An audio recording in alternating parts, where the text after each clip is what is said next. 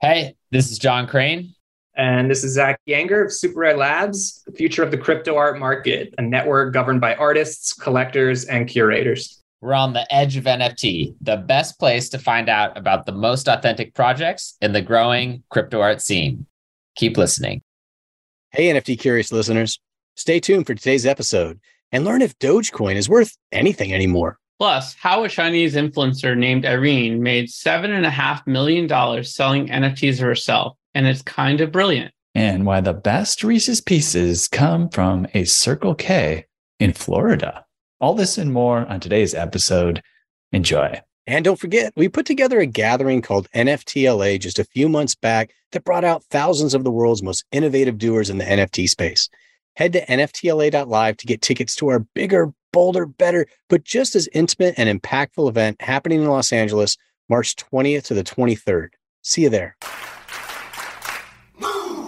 Welcome to The Edge of NFT with your hosts Jeff Kelly, Ethan Janney, and Josh Krieger, the podcast that brings you the top 1% of NFTs today and what will stand the test of time.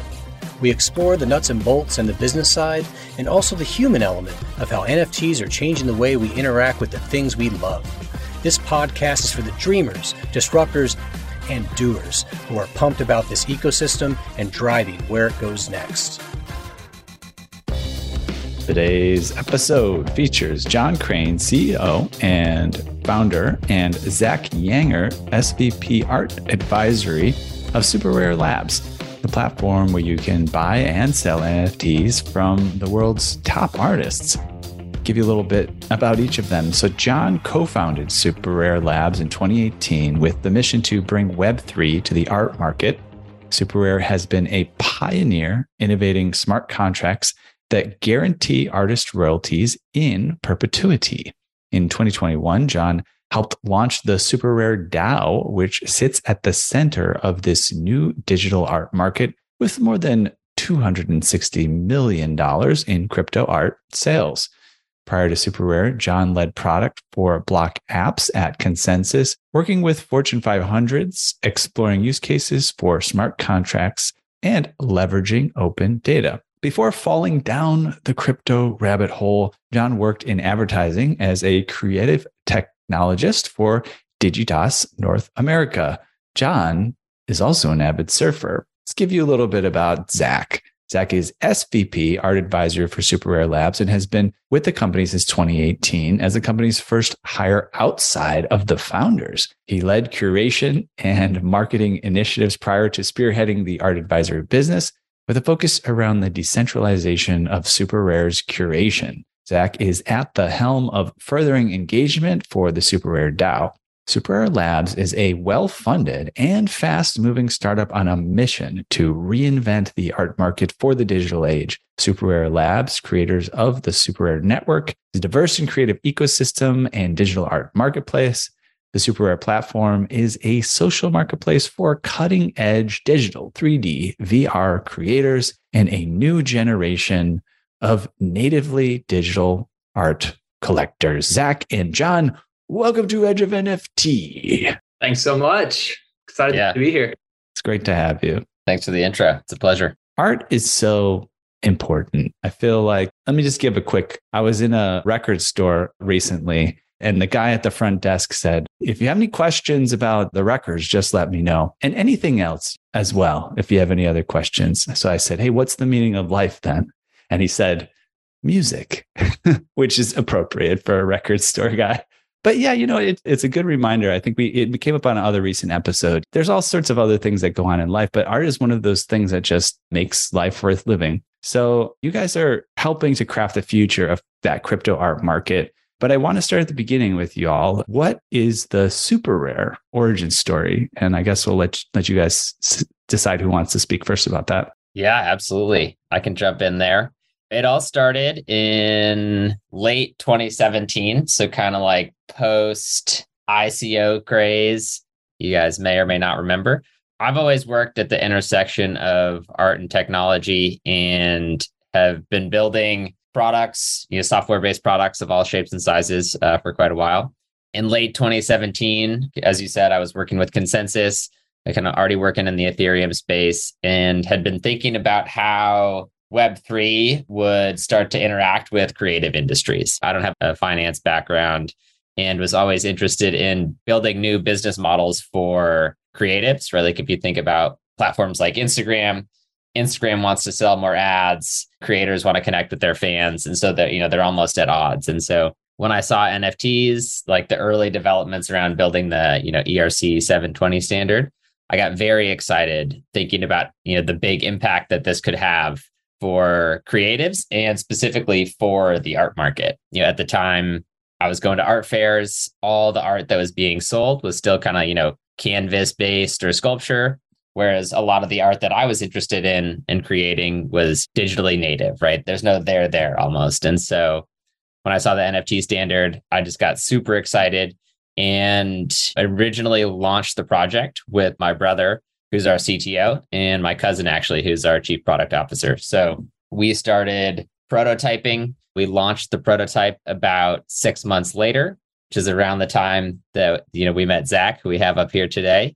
And immediately on launch, there was a small but vibrant community. So, we had an early Telegram group with maybe 50 people, mostly artists, some collectors, but people were very excited. There was palpable energy and you could really feel that, there was a spark of magic and this was going to be something big.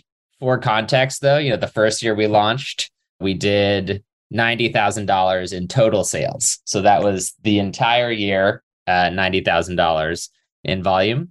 And as you mentioned, since then, I think, we recently hit like $270 million in sales. So it was pretty dramatic growth over the past year and a half, but it still is very early days. We're seeing the art market itself digitizing, but also the creation process, art itself is digitizing. So these, two kind of trends coming together, and NFTs are kind of that layer that's making this all possible. Yeah, that's really great. Yeah, I can remember it was during the pandemic. I'm sure NFT was going on, but it was before, we got involved in the podcast and everything started to explode.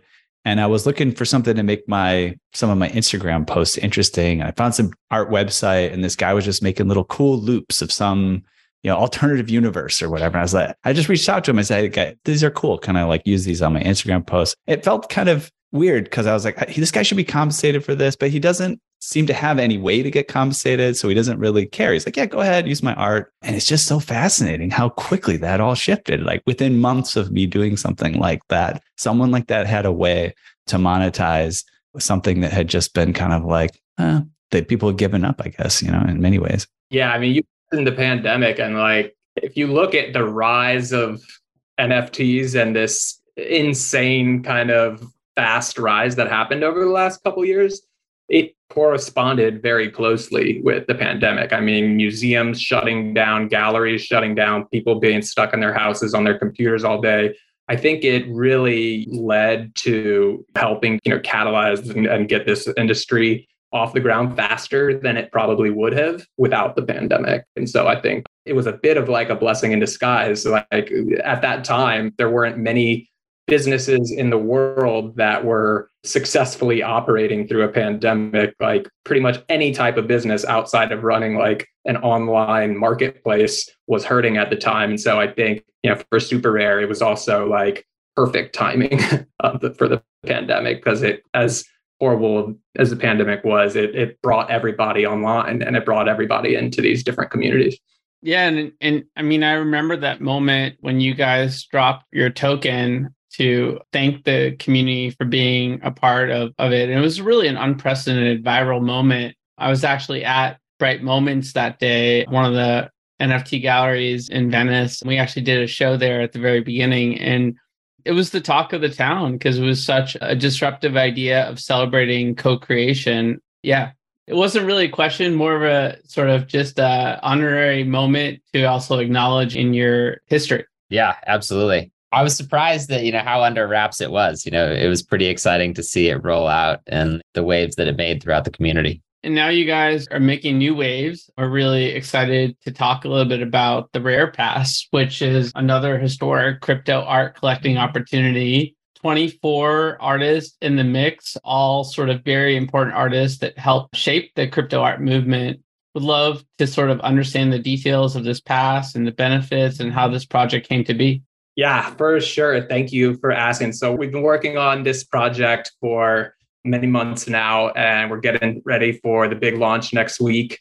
Really couldn't be more excited for this new collecting model and this project. We're really seeing it, as you mentioned, as like a historic collecting opportunity and a chance for collectors to get access to a really premium collection of crypto art from some of the most respected artists in this space with a single transaction. Like, we've really put in a lot of work to this Genesis season to put together like a lineup of artists that has a really diverse range of styles, but also are all going to be really exciting to collectors. And so collectors of this rare pass at the end of this program are going to be seated with an incredible collection of works that we hope will help them kind of go on to becoming more and more interested in the crypto art space. I mean, if you look at like the craziness of last year of 2021 in NFTs, we saw hundreds of thousands of new collectors come into this space through Bored Apes and rarity trait focused collectibles, but only a small fraction of those people have yet made the jump into one-of-one art collecting because it's just such a higher barrier to entry. I mean, it's way easier to go to raritytools.com, say, I want this collection, tell me which one is the most rare and buy it based on the traits. But to have tens, hundreds of thousands of artists that you have to kind of research through, figure out, who these artists are, what they're doing, where should I focus? It's a big undertaking that really is a barrier to entry. And so a big part and goal of this program is to create like almost like a stepping stone curated option for collectors to be able to get access into this space without having to do all of the research required to identify who these artists should be. Lastly, just on the pass, like I'll get into like some of the key details, but like it's a rallying cry at the end of the day. I mean, we've all seen like the NFT media headlines over the last 6 months. NFTs are a scam. There's nothing innovative or important to see here. Like this is all going to zero. But like we couldn't disagree more. Like, yes, NFTs and collectibles are going through a bit of a turbulent time right now, but crypto art is actually thriving. I mean, last month we had more collectors on Super Rare transact than we did at the height of last year's 2021 market in terms of actual number of collectors. And so we know that there's massive interest in crypto art versus collectibles. And so the goal of this program is not only to help onboard new collectors and give them an easier way in, but also to excite the current collectors in the space. Yeah, I love that. And those are some powerful numbers. How many unique collectors do you guys have on Super Rare that have collected like at least one piece? Correct me if I'm wrong, John, but last I checked, it was in the like 6,000 to 7,000 range. But what's really interesting is that there's been like 200,000 users to actually connect a wallet and create an account, but only 6,000 of them have ever purchased an artwork. And so there's a massive group of people that we know are interested, that we know want to get into it. They just don't know where to start. It's like you looking at all these artists, like where on earth do I focus? Like, how do I know what to do? Yeah. So that's a big part. Yeah, I mean, Jeff and I come from the food world, and I would consider good food a form of art, but ultimately simple choice is really powerful for mass adoption, right? And like you could get overwhelmed choosing what you want to eat and choosing what artists you want to support because they're all amazing in their own ways. Would love to sort of dive into some of the details of the project more. So who are these artists? I assume it's a really diverse mix of folk, maybe some artists that are newer to the family and some artists that have been there since the beginning. Yeah, for sure. So like when kind of diving into curating this group of artists, we wanted to make sure that we were selecting a really diverse group of styles and artists that could give access to like not just a series of works that's all going to be the same. We wanted people to really get a diversified collection of works.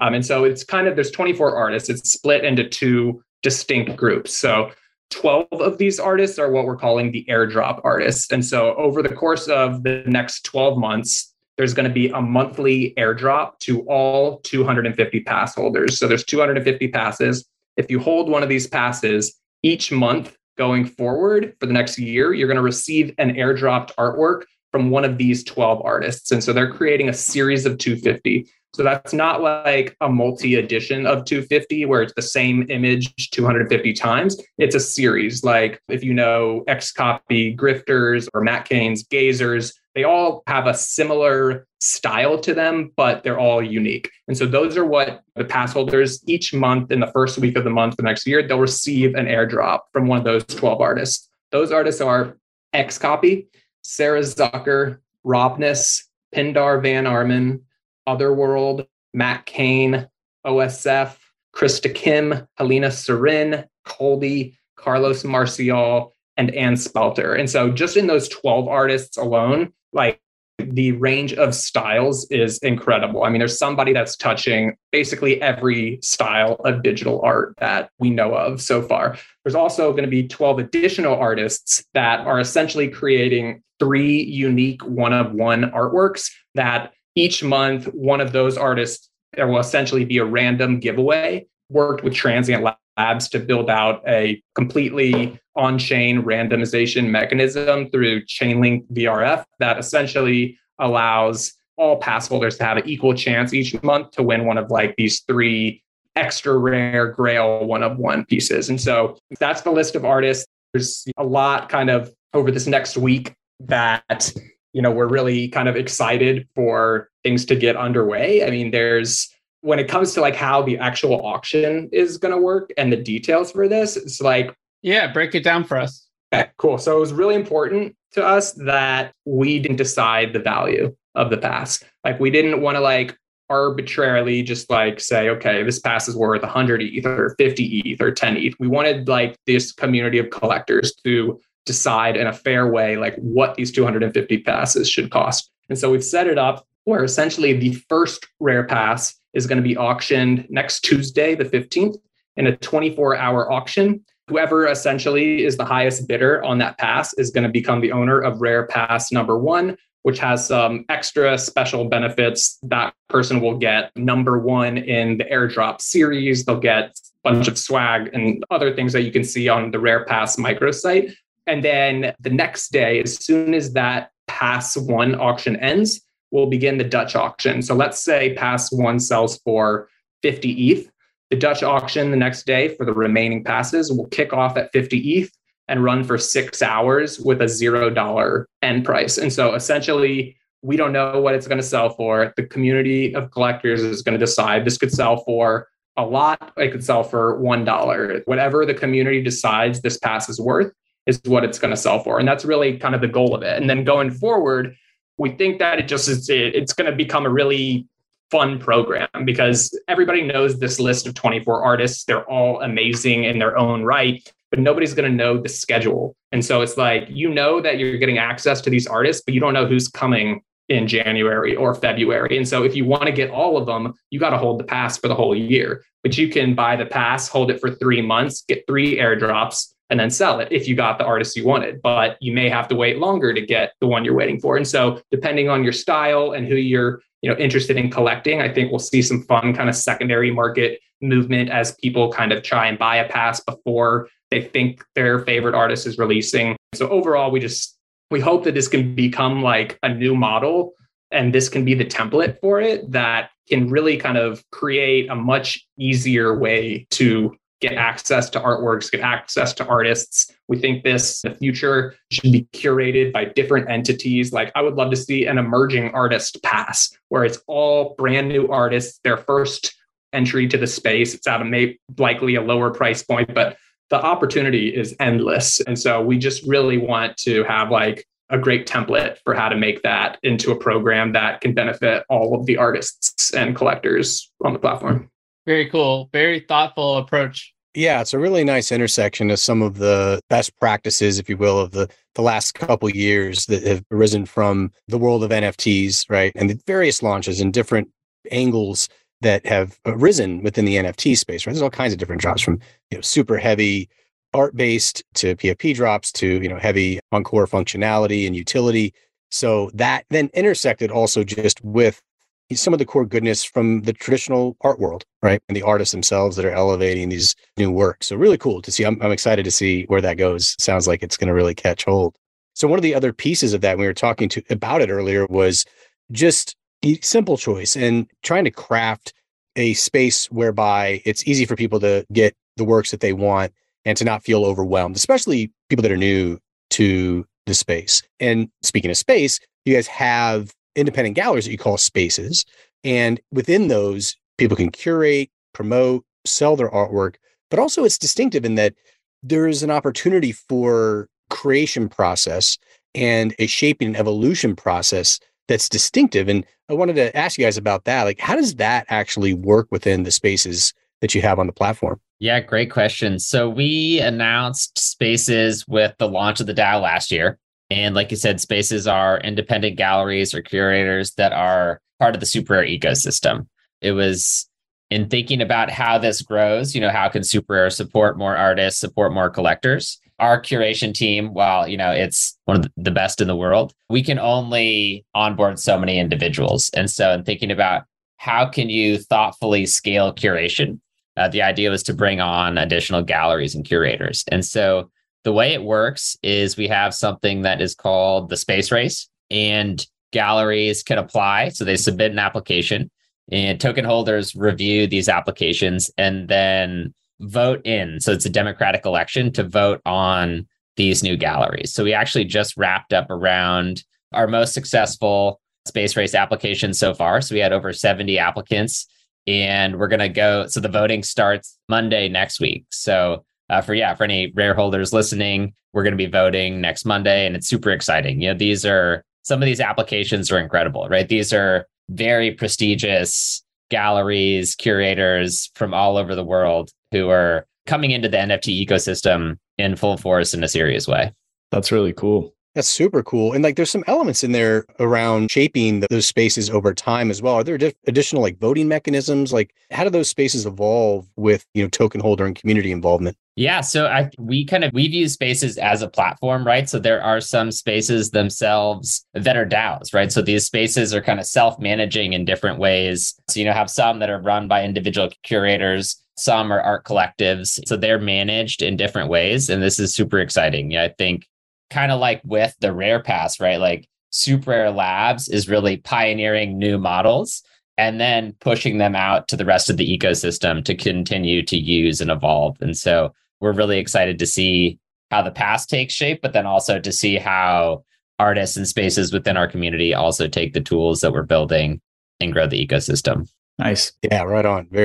Speaking of DAOs, you have the rare token holders that collectively govern the Super Rare DAO, multi-sig smart contract deployed on Ethereum. So it's just a very fair, decentralized format there. What are some of the key components there, and how do you expect that to evolve over time? Yeah, so the DAO is composed of a few components. So we did the airdrop last summer. So tokens went to all users who had used the platform, which is something that is really only possible with crypto and Web3. So very excited to take this path forward. The token holders govern a community treasury. So in the process of setting up the DAO, all fees that are collected in the Super Rare marketplace flow through to the DAO to then be reallocated to continue to grow the ecosystem. And so we have an improvement proposal process. So, we have a forum where people can ask for comments on, updates to the protocol and changes they're looking to see.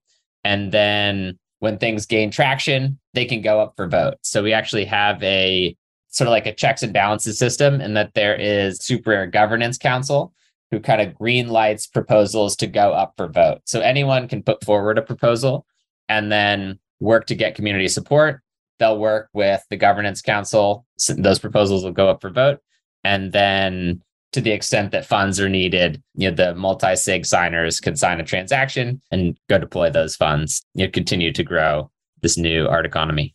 Nice. Yeah. It's my little suburb here. I've been to a couple things, town hall meetings, condo association meetings. This sounds a little bit more fun, right? I mean, deciding how to fund cool things that are going on. So I like the kind of excitement and fun that goes on there. Yeah. I mean, just to add to that, there's a lot of challenges with DAOs that people are navigating in terms of how they function, what governance looks like, how much control how much time do people want to spend in all these communities, right? Like if you're a member of one DAO that takes all your time, can you participate in another DAO? And what about your day job?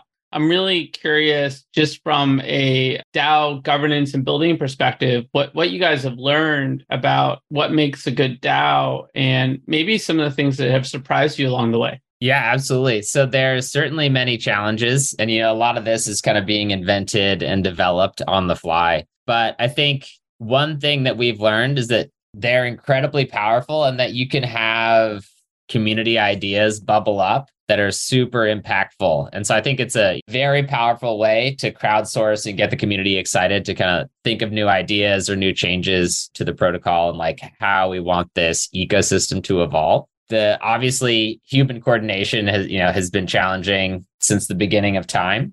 And some of the learnings, how we're thinking about evolving our model is, if you look at some of the other DAOs that are fairly successful, kind of building in subcommittees or groups that kind of have area expertise, so whether that's like finance, thinking about how to rebalance a treasury, technology, obviously, like smart contract auditing, important for us, curation, right? I think that's one of the things that makes SuperRare incredibly unique, isn't just technological changes to the protocol, but token holders can influence curation in the network, right? So the idea there being giving power to different groups and communities to help build out better representation across the board in the arts. And so I think seeing these different groups of people that have different expertise kind of bubble up organically. And I think that's a powerful way to kind of distribute power, but at the same time, efficiently build and innovate. Yeah, it's really interesting to see where all the DAO stuff is going. And we'll have a whole track at NFTLA just to talk about DAOs because there's a lot going on in that area, a lot of innovation that's happened. They're independent of just digital art and how to do auctions and all this other stuff. So you guys are definitely on the cutting edge, which is why it's been a long time coming having you on Edge of NFT. We'll have to get you in the mix more often. But what are some of the other edgy things on your roadmap going forward? Are there any other partnerships, collaborations, features that we should be on the lookout for? Yeah, there's lots of exciting stuff. I don't know that I can dive into all of it right now, but some of the kind of like how we're thinking about the future, right, is if you think about what SuperRare has done is really pioneer things that are fundamental and part of more equitable art markets. So if you think about like artist royalties, collector royalties, the Rare Pass, right, like trying to build innovative tools to grow this ecosystem, thinking about how this grows long term. We kind of see SuperRare being the place that's focused on art. If you have platforms like OpenSea or general purpose marketplaces that service lots of different verticals or industry, SuperRare is hyper focused on art. So, we're not branching out into domain names or anything and really building tools for what the art market of the future needs. And so for us, this year, we started the process of adding additional smart contracts. So we started with just one SuperRare smart contract that artists minted into. We then added sovereign smart contracts. So these are smart contracts that artists can manage themselves and are expanding that into, it doesn't matter what platform a smart contract or like where this smart contract lives. If this is an XCOPY token, collectors want to see that token. They want to see information about that token and are really focused on building not only the creative infrastructure, but also kind of like the economic infrastructure to help this market grow. And so we're taking a very artist-centric approach, but trying to build the infrastructure for this new art market. Yeah, just to, I guess, add on to John, from my side, something really exciting that, we've long been working on and that we're kind of really starting to zero in on is like, how do you decentralize curation on a platform like SuperRare in a way that still maintains a level of quality? Like we've seen a lot of platforms go completely open where anyone can go to the platform, mint whatever they want, but that inevitably leads to a lot of impersonating, a lot of scamming. And so how do you maintain the trust that we've built up with our current group of collectors while also decentralizing the decision around which artists get in? And I think that, we've really arrived to what we feel is going to be a really kind of innovative approach to this, where essentially like Joshua, for instance, like the art that you like might be completely different than the art that I like. Like, I'll tell you right now that the art that John likes is way different than the art that I like. Like, we have very different tastes. And so when John goes to Super Rare, he should be able to see the art and the artist that he wants to see and not have to see the art and artist he doesn't want to see. Same with me. And so the big goal in how we're planning to decentralize curation, but maintain that collector trust and quality barrier is that there's going to be essentially a new kind of list model where currently we've got all of these spaces that John mentioned. There's 25 currently, will soon be 35, many more into the next year. Each of these spaces is essentially a list of artists. And so like if you go to Uniswap right now, for instance, and you want to buy a token, you can see on Uniswap's UI that Uniswap's kind of key list of tokens that are available. But you can also take it a little bit step further and see, I want to see CoinGecko's list. I want to see CoinDesk's list. And so in this world, you can come to Super Rare and you can kind of turn on and off the different lists of the different curation entities within the platform and really try to customize the experience of what you're looking at and the artists that you're interacting. That's really amazing. And the next step is that we use Neuralink to plug into like Jeff, Ethan, and my brains. And then out pops the curated list of art fits all of our preferences. Or I think about like trying to buy art with my girlfriend. And how cool would it be if there was like this way to intersect her taste and my taste and come up with some ideas that we might both enjoy? Yeah. It's actually... If that art resembles anything like the sort of face meld that our graphics team made between the three of us, I'd not be interested. I think you're going to have to send us that face meld. Sounds amazing, but also potentially terrifying. Right on, guys. Well, hey, guys, look, we really appreciate you sharing all the details of what's going on over there. So much goodness happening. And as you said at the very beginning, John, it is the beginning, right? Like we're really scratching the surface of what's possible there. And I love the continued focus on art and what it can become. It's such an important part of Web3. So kudos across the board. We want to shift gears a little bit, though, and move to a section that we call Edge Quick Hitters. The intent of this is to get to know you a little bit better. We got 10 questions we ask every single guest of our podcast. And we're looking for short answers, single word or few word. But we may dive a little deeper here or there. You fellas ready to jump in? Let's do it. Okay. All right. So, John, we'll start with you. Question number 1. What's the first thing you remember ever purchasing in your life? Yes. So this is a tough question. And the first thing I can remember is a pink skateboard that I bought at a swap meet near where I grew up. We used to go with my cousins. You'd get $5. And the first memory I have is picking up this pink skateboard for $5 at the swap meet. Solid purchase. That's awesome. Zach, how about you? The first thing I remember purchasing would have definitely been Reese's Pieces at the Circle K in Tampa, Florida. Nice. That's super specific, bro. Is there like a Circle K that was like your go-to for candy and stuff? Go-to, it was like right down the street. I'd ride my bike over there, like save up all our money, go spend it in one night. Nice. And I got to ask John, so swap meet is a particular term, right? Is that West Coast? Were you West Coast based? Is that where you grew up? Or Yeah. So I grew up in San Diego. In San Diego. Okay. Yeah, cool. Right. Because flea market's more East Coast. Like I used to hit the swap meet and a bunch of different places out West growing up as well. So I had to ask that too. Since you brought it up, I got to say, there's this brand called Swaporama over out here in the Chicago area, which is fascinating if you look at what's going on with it. It's been around for years. It started as this kind of like cowboy swap meet kind of thing. But our local one, it's fascinating. It looks exactly like if you went to a market in like Peru or Mexico or something like that. Because like the local Hispanic population is basically just taking over whatever that space is and created like the type of market that they're used to having, right? So it's really interesting to see the evolution of this thing that started with like a cowboy theme, and it's got like, the local one has like a Latin American theme at this moment. That's a fascinating world. There it is. Question number 2. John, what's the first thing you remember ever selling in your life? The first thing that I sold was my mom's garden gnome, and I sold it to our neighbor for $2, and pretty sure she then returned it to my mom, and I got in trouble. So you didn't have permission. Yeah. I did not have permission. I think I was probably doing like Zach was doing, looking for some money for candy, but first thing I sold. Nice. I like that your neighbor was coveting the garden gnome. That's interesting. She was willing to buy it. For $2, that's a great pickup. Yeah, it's a steal. How about you, Zach? The first thing I sold that comes to mind would be trumpet that my mom got me when I was, I think, like 7 or 8, and I just instantly hated it as an instrument. I always like gravitated towards guitar. And so I sold my trumpet to get a guitar. Nice. I mean, if that ain't rock and roll, man, I don't know what is. So cool. Question number 3, John. What's the most recent thing you purchased? I purchased a seltzer water right before this podcast. My most recent purchase would have been last night.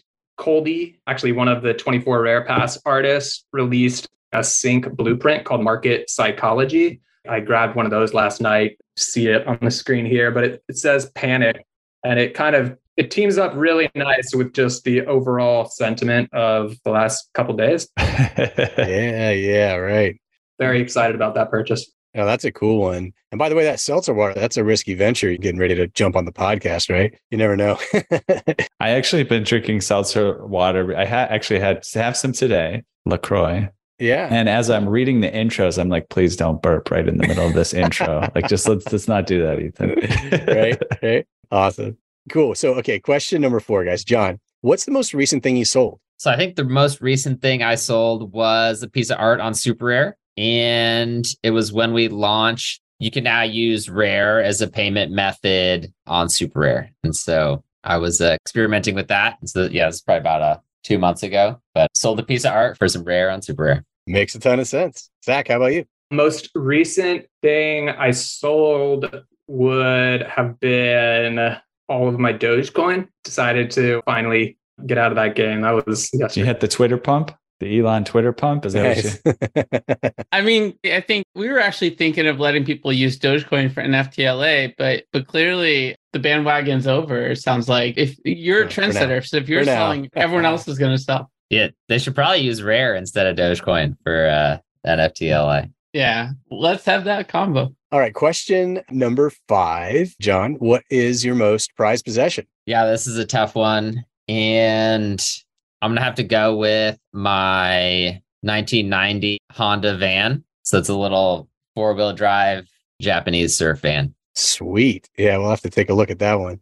Sounds pretty cool. Zach, how about you? My most prized possession would definitely be like a 1960s Stratocaster guitar. That's by far my favorite guitar I've ever had, and I hold it very dearly. So that would be my favorite for sure. Right on. Very cool.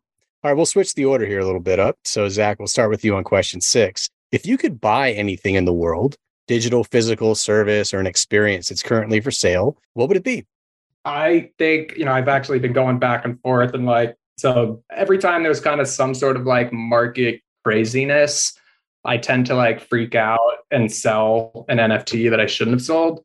It's happened almost every time there's been a big crash in the market. A few months ago when ETH fell back, it was 900 or so. I sold my CryptoPunk that I've been holding on to for many years.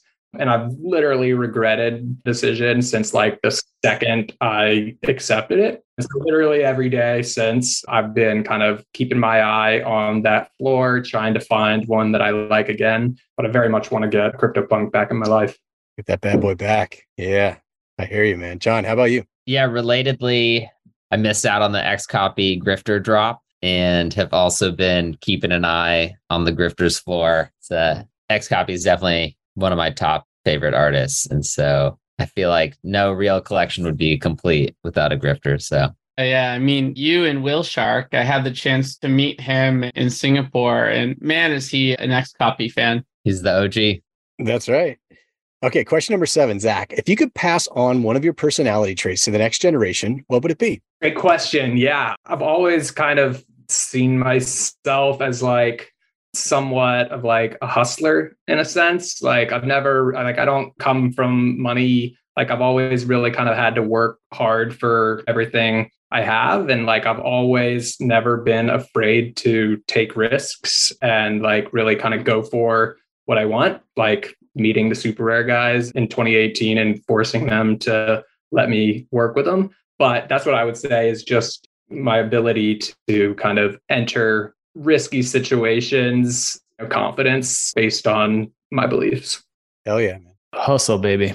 John, how about you? Yeah, tough question. I think probably having worked in crypto for quite a while and also spent a lot of time at startups, just the ability to stay calm during periods of extreme stress and pressure and just take it and say, all right, this is how things fucking are. I guess we'll just fix this problem and keep going. There should be a word for that, right? Yeah, there should be. In the NFT lexicon, there's so many fun words. We could coin one. Yeah. There needs to be a word for that. Yeah. Well, equanimity is the normal word for it, but maybe it's... Is that a normal word though? Really? I mean, whatever. I don't know. I guess it's a woo-woo word, maybe. I don't know. Little flowery. We'll work on that one. Question number 8, Zach. If you could eliminate one of your personality traits from the next generation, what would that be? Yeah. Like, I guess to what John just said. So me and John are kind of complete opposites in that sense. So John is like better than anyone I've ever encountered at like keeping a really level head through extreme stressful situations. And I'm far more quick to react and quick to get emotional. And I think just in my time at Super Rare over the last 4 years, like that's been, I think, where I've grown the most and what I've like learned the most from John in particular is like his ability to really like keep like a top level positive view of things and not let like the nitty gritty shit that happens on a day-to-day basis really like I used to like spend days being pissed off about somebody tweeting something negative about Super Rare. And it's just, you can't survive in this world with that mentality. Yeah, no, I hear you, man. Great evolution. John, how about you, man? Yeah, this is also a tough one. I'd say one time where the calmness breaks down is when the hanger creeps in. So if the blood sugar drops too low, I will tend to lose my cool. And so if I could eliminate that, I think many things would be easier. So that's a good one, man. I would take that. Yeah. It would solve a lot of my problems. Hell yeah. Eliminate hanger. All right. Question number 9, Zach. What'd you do just before joining us on the podcast? I had a call with a potential strategic partner for the Rare Pass program. So as part of the Rare Pass program, we've got a set number of the passes that are set aside for strategic partners that are going to kind of add some sort of really interesting utility for pass holders. And so had a great call on that right before this. And yeah, have another one after. All right, right on. And John, how about you? Yeah, so right before this, I mean, I guess I kind of already covered it, but I went and got this seltzer water. Yeah. Yeah. Got it. Okay, there it is. The seltzer water returns. He's telling the truth. His answer didn't change. So that's the truth. That's right. We appreciate it. And then last one, Zach, sounds like we know, but what are you doing next right after the podcast? Yeah, just more calls. We'll sleep when we die. #hustle. Right on. And John, how about you? Yeah, so I'm also prepping for some meetings I've got tomorrow. So I'm actually out here in LA today, and there's the 11 Media Summit that's happening in Hollywood. So prepping for some meetings. Gonna go spread the good word about the Rare Pass. Cool. Are you still gonna be in town on the 14th? Or are you? Unfortunately, no. I'm headed out on Saturday. We've got a cool entertainment gaming event where you could be a fly in the wall. Not directly art related, but you can just chill with us next time. Yeah, I'll have to coordinate with you next time. Yeah, absolutely. Always fun things happen. Well, guys, that's Edge Quick Hitters. Really appreciate it. Thanks for sharing with us.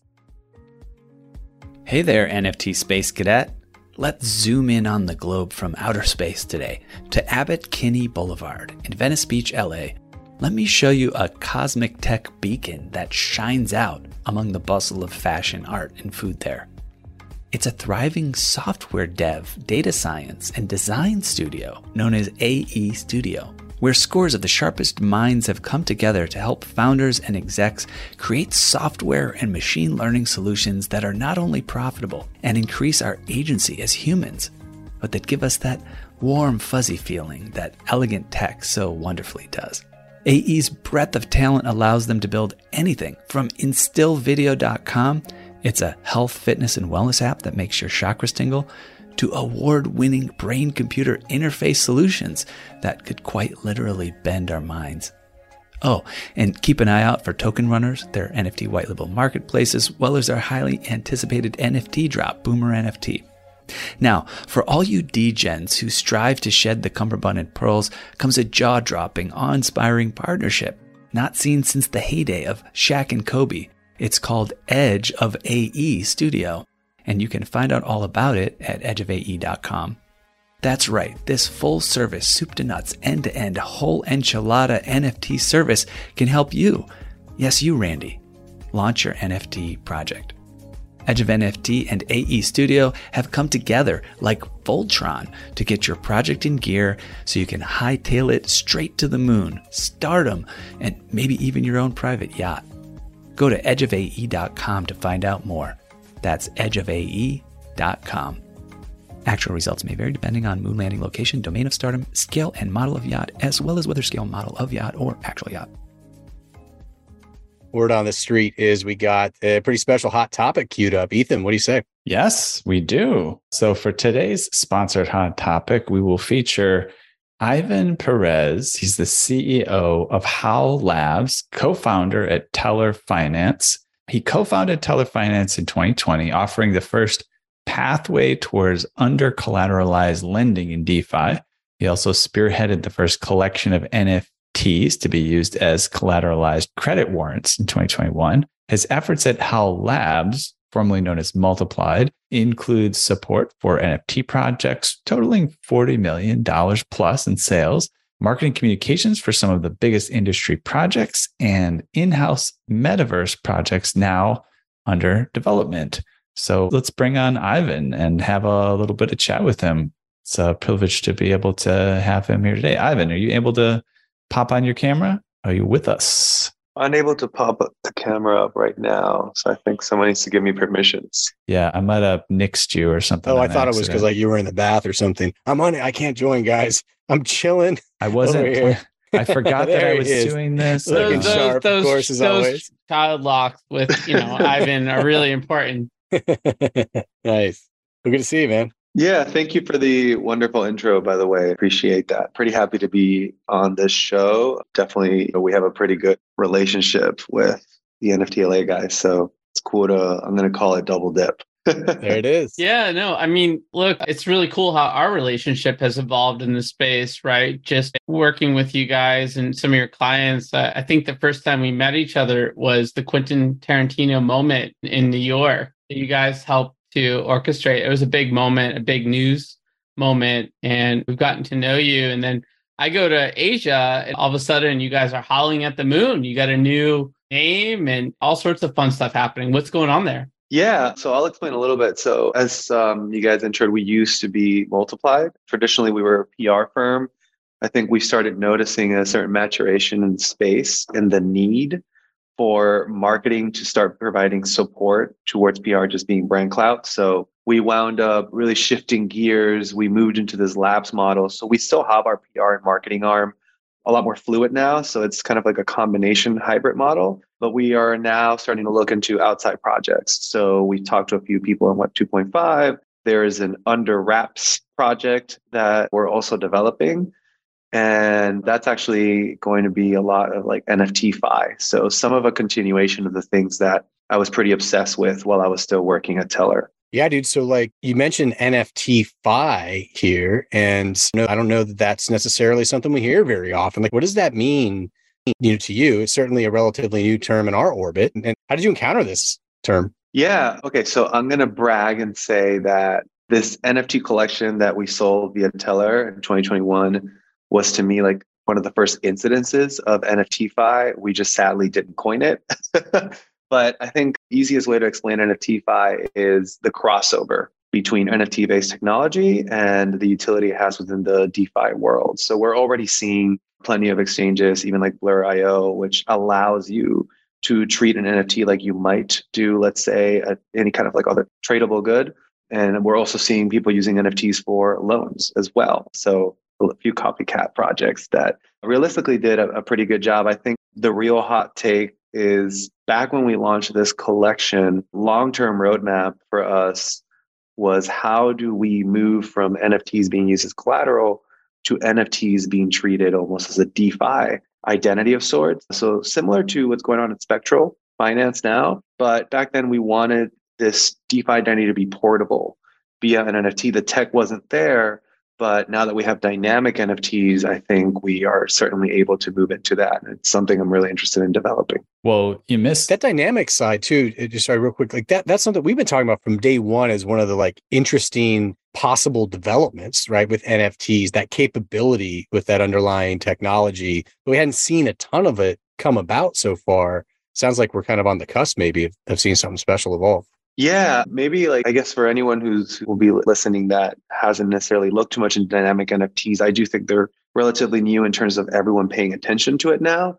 But it really is at its core, it's an NFT whose metadata can change based on preset or varying conditions, right? So like an engineer can encode automatic changes into the NFT smart contract with instructions to the actual underlying NFT, meaning how can the metadata change? So we could have NFTs that change with the passage of time, right? I could have an NFT that maybe represents me and ages over time and requires interactions to be kept alive. It's like a Tamagotchi on steroids almost. So I think if, to me at least, kind of bring this back to the NFT-fi portion, probably the coolest application for dynamic NFTs is its ability to interact with external data, right? And draw data in real time.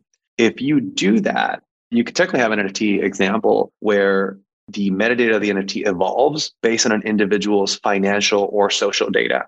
So for example, you could have, as we once wanted, an NFT that's sort of like this pseudo DeFi social passport that can then be integrated into a metaversal space and actually used for some sort of utility, even if it's transacting with consumer goods sales. Yeah, this is really interesting stuff. And I think we can all agree like the dynamic and actually long-term potential of an NFT has really yet to be fully explored. And we're just scratching the surface when we say that, right? There's so much that's yet to be imagined.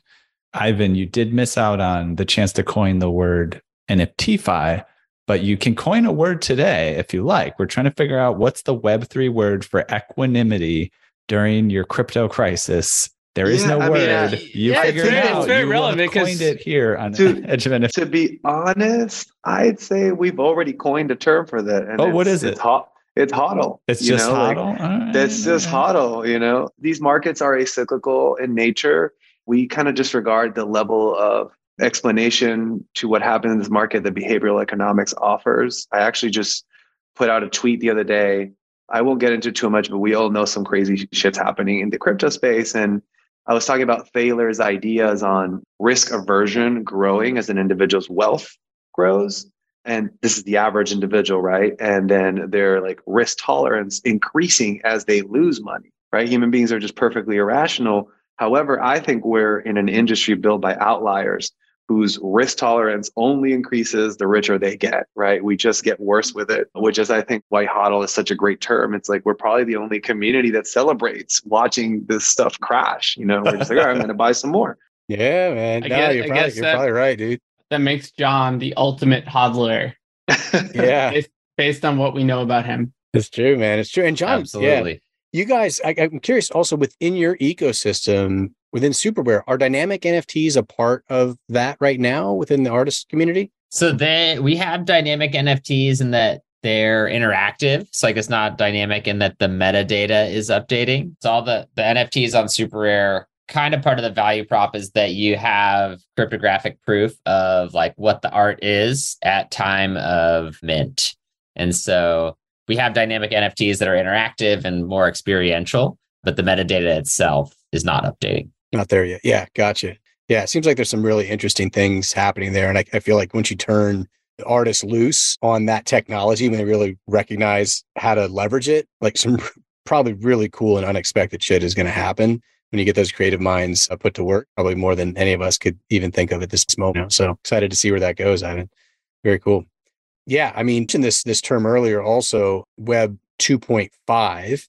And for folks that are unfamiliar with that, like, what does that mean to you? What does Web 2.5 mean to you? Yeah, Web 2.5 is pretty interesting. I mean, it really just suggests that there's this new niche, traditional companies that want to expand their product line using Web3 technology. And in essence, I think that's a pretty big opportunity for us to work with these companies and help them put forth cohesive offerings that will help drive adoption in the space. And we've seen examples, right? I have seen companies, particularly like fashion industry is interesting because it feels almost like low-hanging fruit for them to use NFTs. So I've been seeing companies like Prada or even Givenchy creating metaverses, right? They're actually doing that now, and they've offered up NFT collections.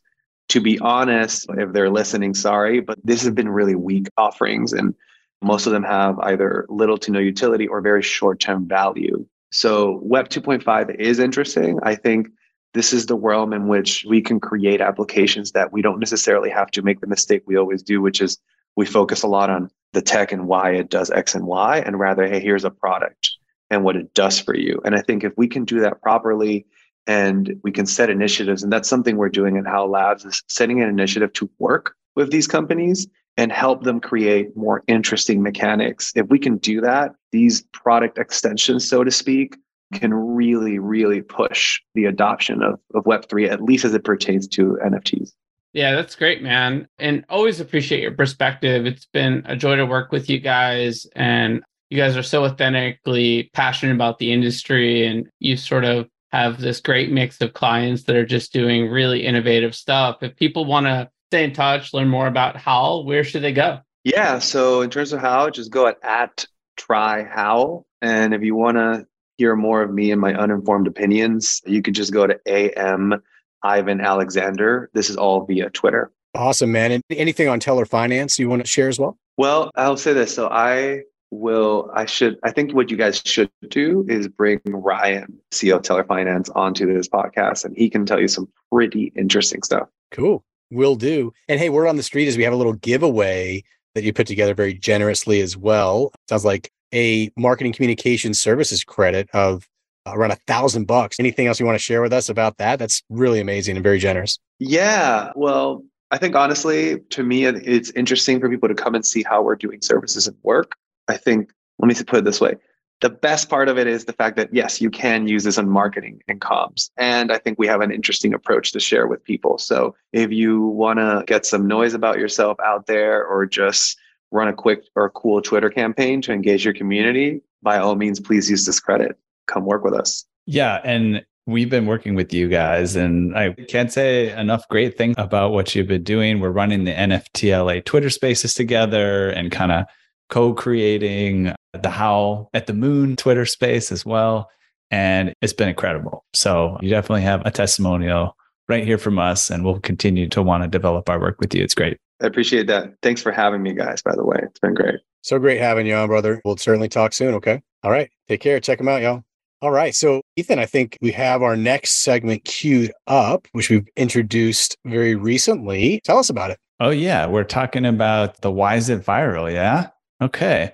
Yeah. So this is just kind of a fun place to check out, what's going on in places like TikTok and the NFT scene. What are people talking about? What do they care to take a look at? And also just an excuse for us to check out TikTok, because honestly, we have better things to do than be watching TikTok all day on our off time from the podcast. But yeah, so I'll bring up a clip here. We'll take a look at it and we'll chit chat, and then we'll move on from that. This girl just made $7.5 million in 10 days selling NFTs of herself. So who is this and how did this happen? This is Irene Dao, and she is 28 years old and she is a Chinese influencer. She decided to make NFTs of herself that looked like this, or this, and this. Irene just started selling these and it became obviously a huge hit. So this is the OpenSea page and you can see the floor price right here. So as you guys can see, this is the floor price, 0.64 ETH, and that is around $1,600. If you go to last highest sale, you can see that this photo sold for 8.88 ETH approximately 13 days ago. And if you want to know how much that is in USD, we can just convert it, 8.88. That is approximately this much. So this photo was the last highest sale and it was sold for $22,000, which I think is absolutely insane, but what do you guys think about this? All right. What do you guys think about this? Well, guys, where mine immediately goes is a few months ago, I started Josh DAO. So John, Zach, if you guys have any Web3 Joshes in your world, send them my way. There's about 23 Joshes now in this Telegram group. And I've been trying to figure out what do we do? And clearly we have to do what Irene has done here and start selling some NFTs together. Yeah, I don't know. I think that might have been from a 0.6 ETH was like $1,600 or something like that. It would have been a few months ago, right? When that happened, probably like May, June, time frame at the most recent, still well into, unsteady waters, for the market. So if that's legit, I mean, she showed it. I don't know if that's legit. That's pretty interesting. I don't know what her following was before or what her sales pitch is there. But yeah, I don't know. How many folks saw that or? Oh yeah. If I got to figure out, yeah, I can see how many liked it. It's 96,000 likes. And usually at that level of likes, it's millions of views. I mean, it's something million. I mean, I'll tell you something. Why is it viral? Answer that question. I don't know if you noticed, but the one we did on the last show had the same music. Dude, like Mr. Beast and those guys, they evaluate all those little details for their posts. I mean, everything, like we're going to move this like an eighth of a second this way versus that way. I mean, they get super detailed. So I don't know. You guys, John, any insights from your side? I'm on the website, guys. So Irene DAO is a global grassroots. Just a quick question though. Did we gather, because you're making it sound like she started the Irene DAO, and the girl said in the video, that's her name. Her name is Irene DAO. Is it a coincidence? Did she start the Irene DAO? It's a DAO, and this is I think we're going down the rabbit hole. And the reason I think this sold is because it's much more than just a JPEG. It's a membership utility into the Irene DAO, which is for core values or simplicity, integrity, meaning, and purpose. And they've got a treasury to figure out later. But it's not for people named Irene like your Josh DAO is. No. I think you don't have to be named Irene, but they will have some IRL events in Los Angeles where you can meet your queen. So, Your queen. Okay. Nice. I like that. Yeah, interesting. I don't know, John, Zach, what y'all think, man? I don't know. I mean, at first glance, I was like, all right, I don't know. It seems kind of like maybe not real, but it sounds like it's real. Yeah, it sounds like she got in perfect time just before the crash. One of those, yeah, good timing. I did think it was interesting that she thought the girl that posted it, she definitely said her name was Irene DAO, which was interesting. Yeah, but is the Irene DAO. So yeah, I don't know. Yeah. All right. Well, hard to say. That's TikTok, the state of TikTok these days. Yeah, I'm sure we can find some other ones today. So here's my trend. Okay, the music worked.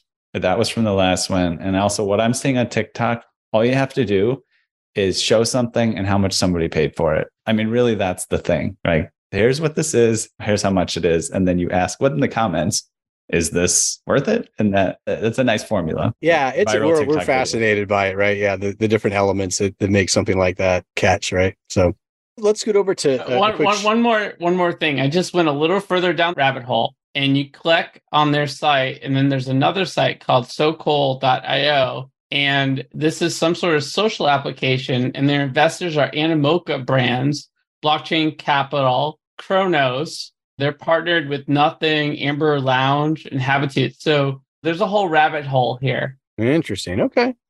Maybe we'll have to dive a little deeper.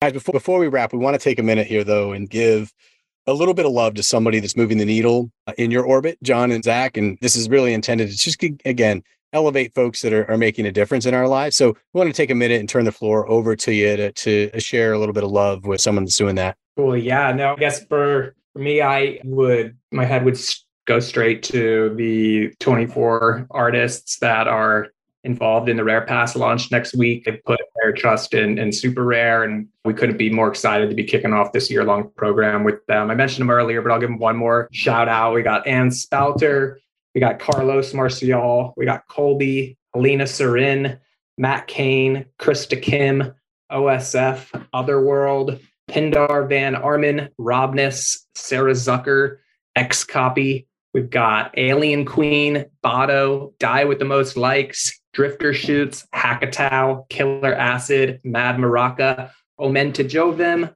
Osinachi, Sam Spratt, TJO, and Yosnir. 24 are going to absolutely change the game. What a lineup. What a killer lineup. Amazing group. Yeah. So much love to that crew for really making it happen, right? Like pulling that together, and couldn't be done without them. So appreciate y'all sharing that. Mucho love to that crew. All right, guys, before we do wrap, we do need to make sure we let folks know where to follow you and all of your happenings, everything happening over at Super Rare. Like, where should we be sending people? Because there's so much going on. Probably the first stop would be the Super Rare Twitter, which is just at Super Rare. So that's where you can learn everything about the Rare Pass, stay up to date with the DAO. I think that'd be stop number one. That's it. Okay. Right on. And anything you guys are particularly active individually on socials that you'd like to share, or stick with Super Rare? Yeah, sure. I think we're both fairly active on Twitter. At Super Rare John. Rare Roses. And yeah, I would also just say rarepass.superrare.com. That's the only place to buy a Rare Pass. There will very likely be many scam links next week. So rarepass.superrare.com. That's where all the action is going to be happening. Yeah, y'all go check it out. Some really rad stuff coming out of there. So we appreciate it, y'all. All right. Well, I think we've reached the outer limit at the edge of NFTs for today. So thanks for exploring with us. We've got space for more adventures on this starship. So invite your friends and recruit some cool strangers that will make this journey all so much better. How? Go to Spotify or iTunes right now, rate us and say something awesome. Then go to edgeofnft.com to dive further down the rabbit hole. Look us up on all major social platforms by typing Edge of NFT with no spaces and start a fun conversation with us online. Lastly, be sure to tune in next time for more great NFT content. Thanks again, fellas, for sharing this time with us today. Yeah, thanks so for much. having us. You have questions about blockchain? Like, how big of a block can you chain without throwing out your back? Or if you received that chain letter, how did you block it? And does blockchain taste better barbecued or deep fried? Luckily, you don't have to ponder these quandaries alone anymore, because Blockchain Training Alliance is here to answer them and also train you in real-world blockchain issues that will impact your business's bottom line and orient it future forward along the ley lines of the most important tech humanity has perfected since harnessing atomic energy. If you're into those sorts of things, Blockchain Training Alliance is a top leader in the field, counting among its clients IBM, Microsoft, Disney, Morgan Stanley, and many more, and offering a wide array of technical and non-technical courses. Whether you're a computer neophyte training for an incredible career in this new space, or a coding expert honing your skills, Blockchain Training Alliance will help you steer your ship home safely, filled with treasure. Arg. So hurry and sign up for the Blockchain Training Alliance course that best fits your needs at blockchaintrainingalliance.com. Use discount code EDGEOF for 50% off and start your next block today. This episode was brought to you by today's guest and sponsor. The creators of Edge of NFT will be compensated to support the production costs associated with the program. We are very selective when deciding who to have on these shows, but we are learning as we go just like you. The views expressed are for educational, informational, and entertainment purposes only, and are not intended to serve as an endorsement or investment advice. You are urged to do your own research as well as consult a reputable financial advisor before making any investment or purchase decision.